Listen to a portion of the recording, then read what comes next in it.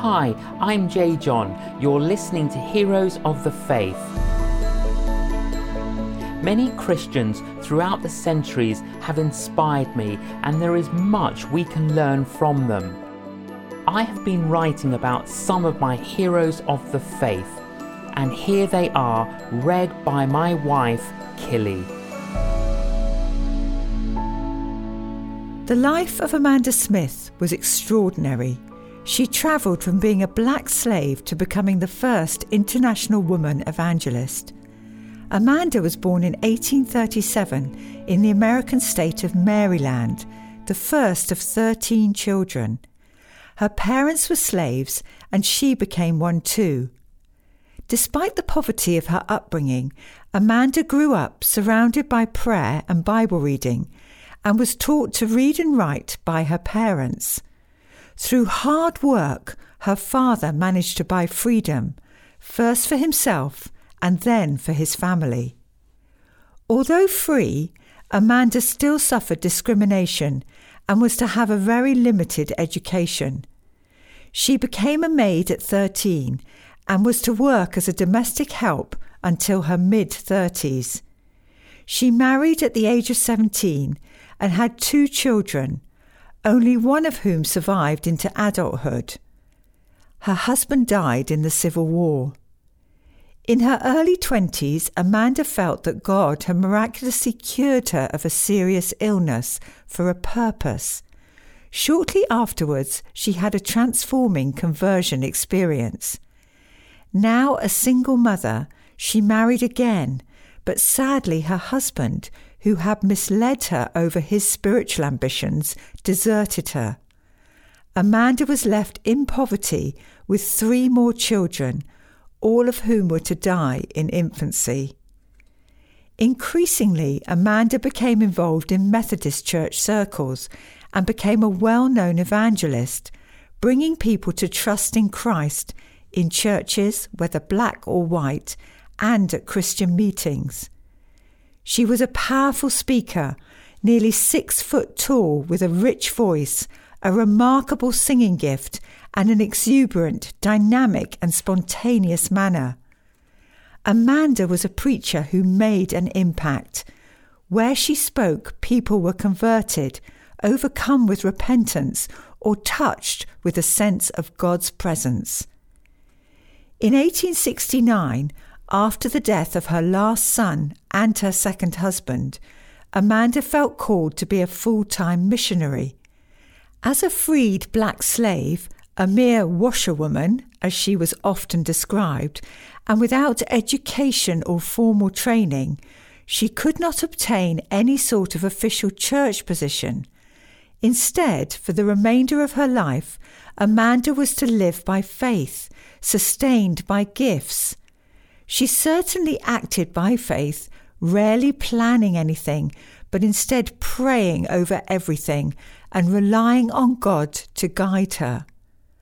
Amanda began preaching at special events, camp meetings, where large numbers of people gathered for days of church services with an emphasis on conversion and holiness.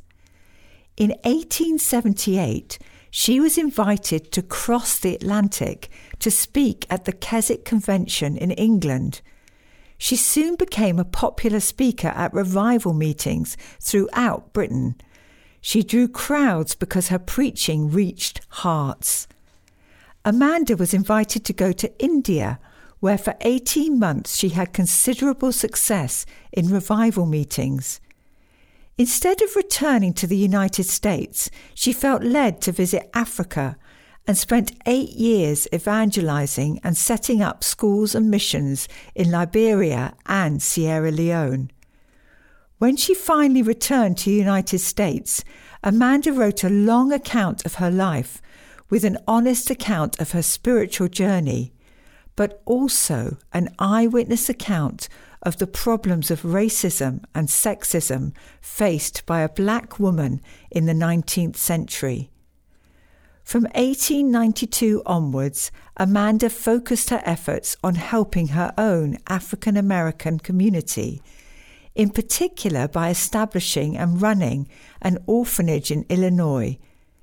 In her last years, with her health failing, she moved to Florida, where she died in 1915 at the age of 78.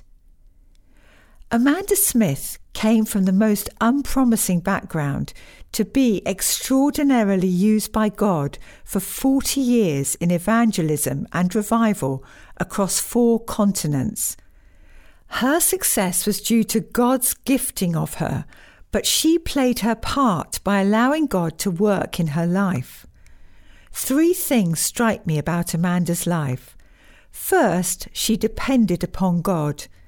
Amanda was a poor woman with limited education working against widespread racial prejudice. Yet those very limitations forced her to rely on God and on His strength. The life of Amanda Smith is a reminder that God does most through those who count themselves least. Second, she had a desire for God.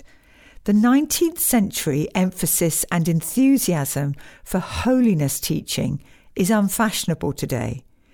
Amanda made it her priority to seek God and to reflect that knowledge and experience of Him in her life. It's a good priority to make our own. Third, she demonstrated the grace of God. Amanda was a woman who suffered. She lost 4 of her 5 children, lived a life of poverty and was frequently considered a second-class citizen. Yet hers was a life of remarkable graciousness. She never demanded her rights, accused others or complained about the racism she endured. Although she rarely raised discrimination in public, she did an enormous amount of good by building bridges and demolishing barriers between black and white communities. Amanda Smith achieved much for God in her generation. She sets an example for us in ours. I hope you've been inspired by today's Heroes of the Faith podcast. Please visit our website canonjjohn.com, where you can sign up to receive future blogs direct to your inbox. Thank you for listening.